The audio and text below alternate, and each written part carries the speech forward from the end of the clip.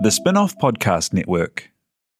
Are you making the most of your KiwiSaver investment? Generate is an award-winning KiwiSaver provider with a track record of strong long-term performance. Making a smart decision now could add tens of thousands of dollars by the time you reach retirement. Book a no-obligation chat with a Generate KiwiSaver advisor today at generatekiwisaver.co.nz/get-advice. A copy of the product disclosure statement is available at generatekiwisaver.co.nz. The issuer of the scheme is Generate Investment Management Limited, and of course, past performance does not guarantee future returns. Ready to rediscover the joys of cycling? With over 300 kilometres of cycle paths across Tāmaki Makaurau, jumping on your bike and going for a ride is such a fun way to discover the city from a different perspective. Cycling is getting more and more popular across Auckland, so now's a great time to join the hype and give cycling a go. Head to at.govt/cycling to find your nearest cycleway today. It's October 2014. Taylor Swift's 1989, Scooter Braun's version, has dropped, and Labour have to shake it off after John Key is voted in for a third term. But National are not totally out of the woods yet. They've just been hit with a big lawsuit from Eminem. Remember when? Also this month, Jim Hickey bows out after 26 years of presenting the weather on TV1. Perhaps it's because he couldn't forecast what was about to hit our country in a milky, chocolatey wave of frenzy. Join us as we remember when the country lost its shit for Lewis Road Creamery chocolate milk.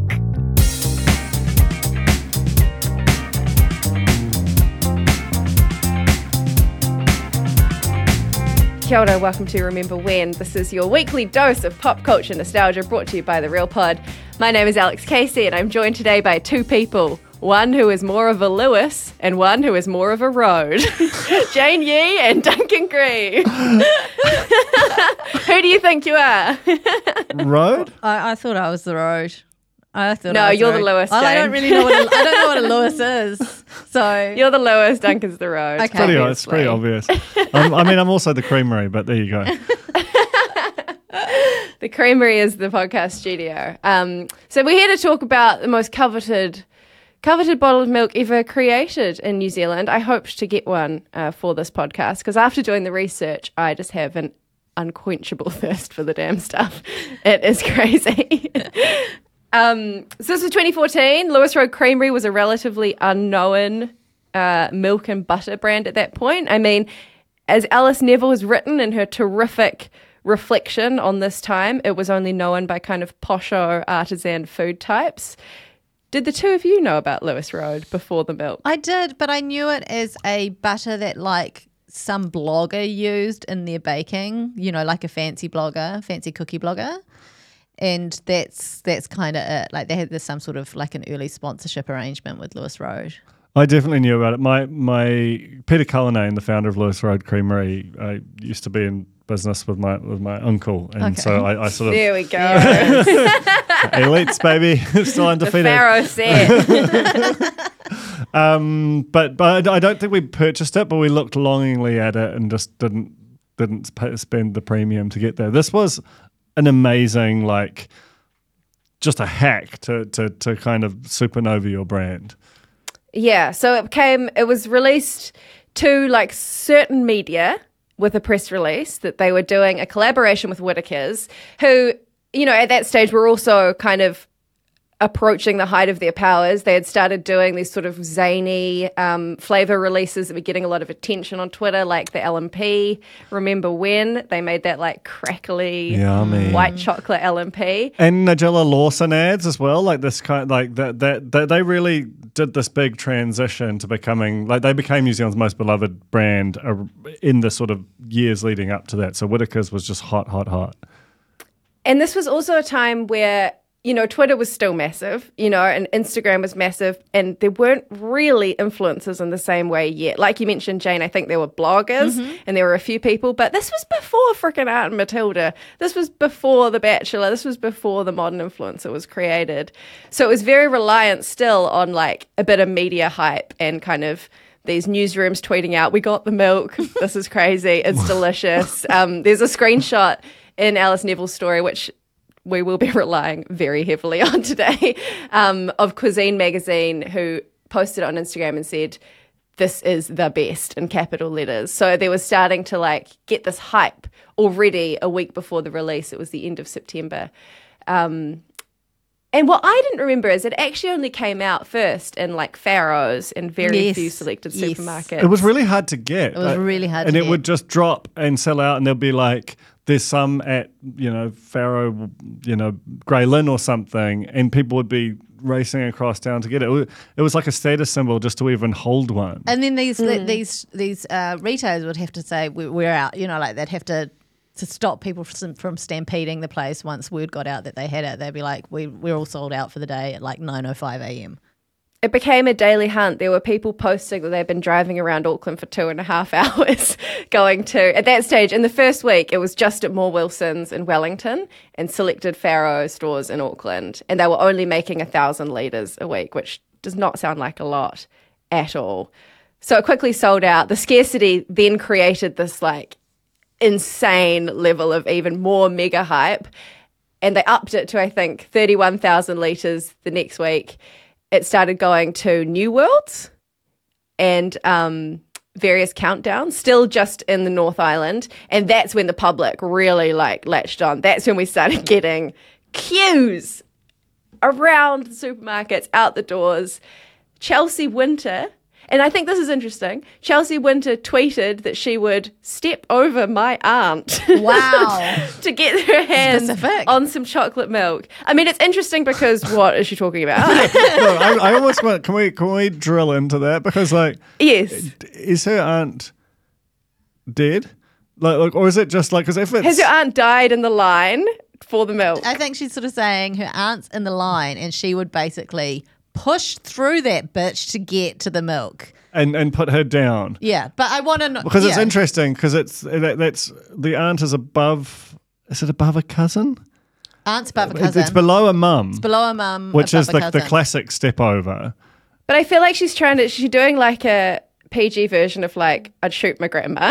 Like, Is that even a phrase? What are you talking about? Well, you're the Alex? Casey household.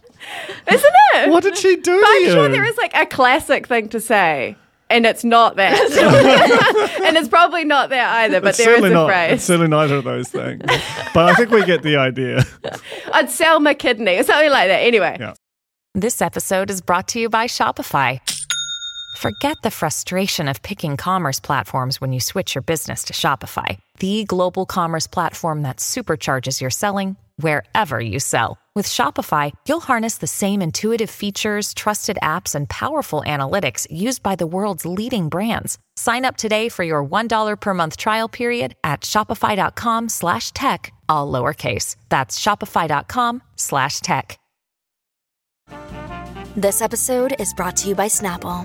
Welcome to the Snapple Market Auditory Experience. Close your eyes. Imagine you're walking into your neighborhood store. You make your way to the back and reach for your favorite Snapple flavor. You can't wait. You take a sip. Whoa, that's a lot of flavor. What flavor are you holding? Now open your eyes and check out Snapple.com to find ridiculously flavorful Snapple near you.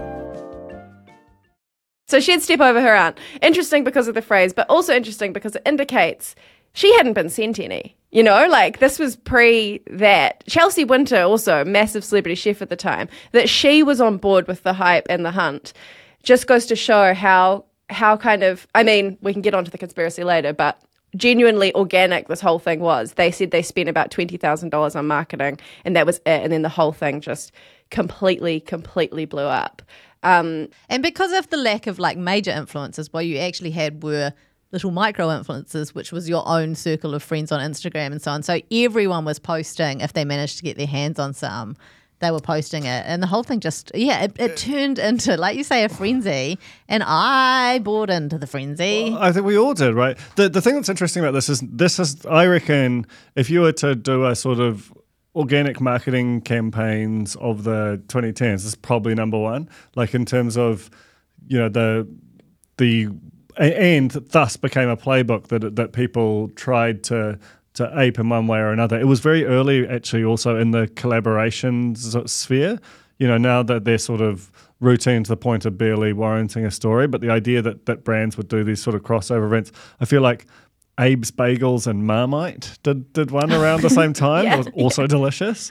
But, they were still noteworthy at the time. So there were just so many things, like the scarcity, the proto-influencer culture, the collaboration that just conspired to just make it just go boom. And a very delicious product. Do you guys remember when you first, you had your first one? Yeah, I definitely do. So Joel, my partner at the time, and I were both, out on the hunt. I was at home with children, so he was tasked with the hunt, and there would be frequent updates. I would stay online to see where they might be, and then I'd send him off and so on.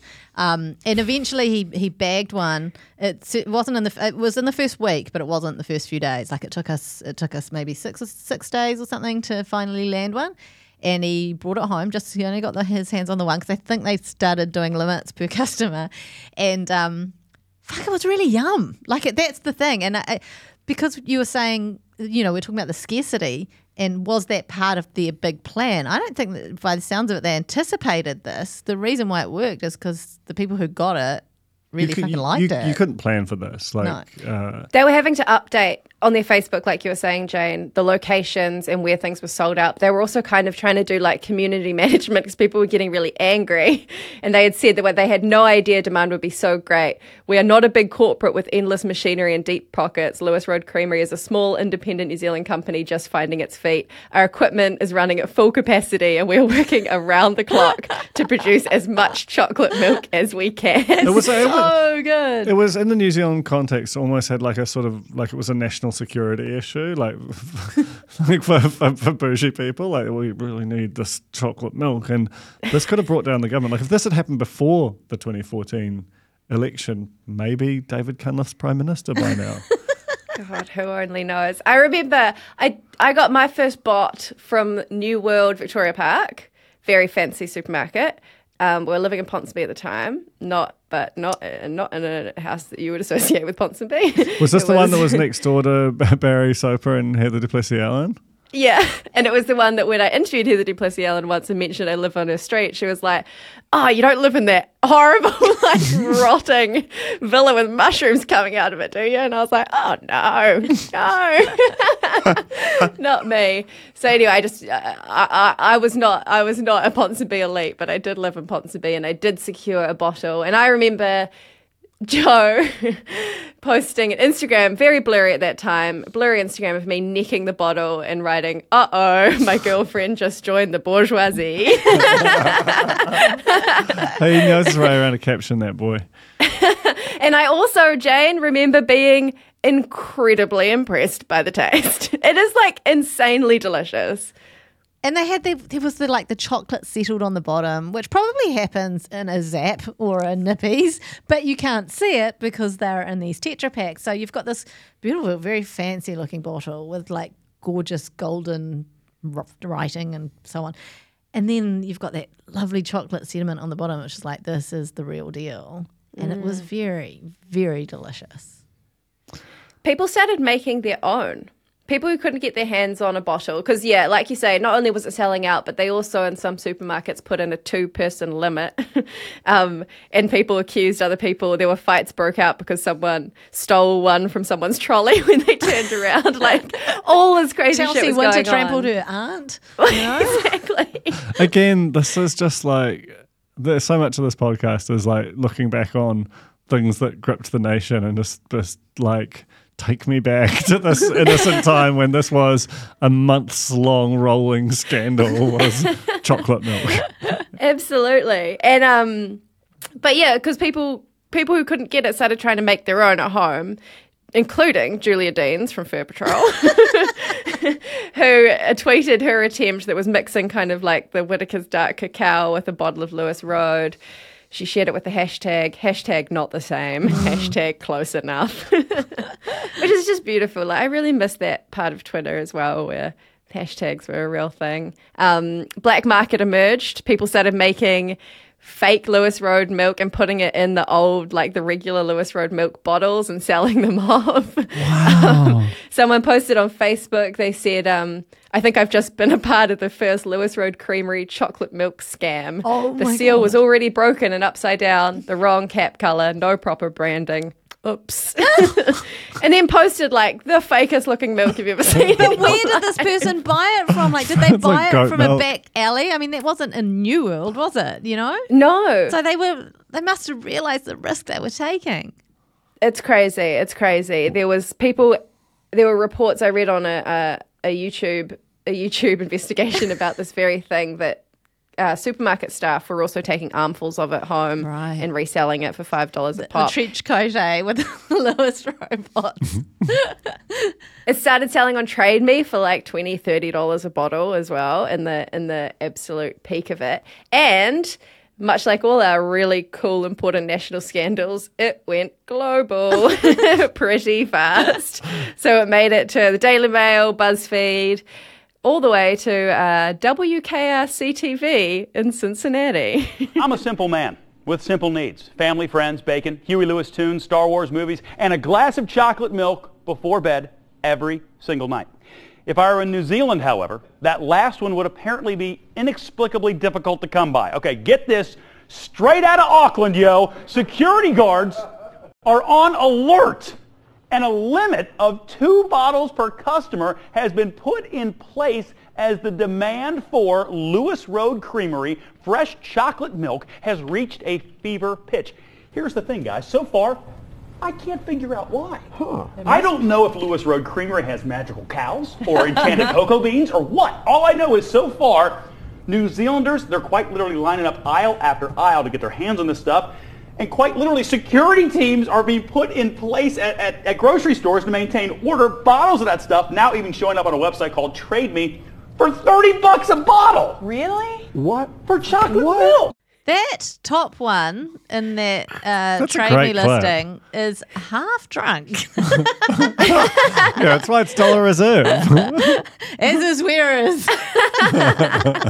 It just actually reminded me when you said that, Jade. I remember, so I can't remember who, it might have been Lucy Z or somebody trolled people on Instagram by buying, this is another important point, is it was not available in the South Island. While this was all happening and this was a national news story, it wasn't available in the South Island yet. So there was, again, the North-South divide grows. Lucy Z poured a bottle of it down the sink. Oh my God. On her Instagram Viral story. evil genius. If this was not Lucy Z, I'm very sorry. I can't quite remember, but someone poured it and just got absolutely destroyed. I can imagine that would be like when Pebbles Hooper did the world's worst joke. Like, I can imagine that would be like the end of your social media career. Like, you have to go to sort of like a social media jail for 5 years or something. I love it, though. Absolute I love anarchy. it. Okay, I just want to let you know, if this has sparked something in you, I was about to say the good news is you can go to Countdown. You can't. The 300ml bottle of Lewis Road Creamery flavoured milk chocolate, it's on special for $3.50, save 49 cents. It's out of stock. New World, you can get one for full price, $3.99 though. Wow, the frenzy lives on. So that was that. It was a year later. It made it to the South Island. They upped their production with a second milk processing facility in the Waikato, and were able to produce enough milk to keep the whole country happy and introduce new flavours such as vanilla and coffee. And there was never any problems in New Zealand again. Amen. Everything was fine. So I have to go and chase down some milk now. Thank you so much for remembering with us. We'll be back next week.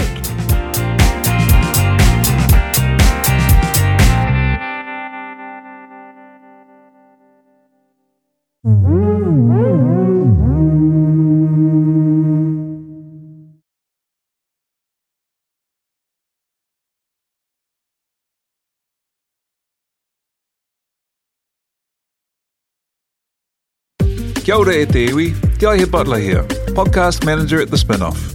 If you enjoy listening to our podcasts, consider supporting our mahi by signing up to become a Spinoff member at thespinoff.co.nz/donate.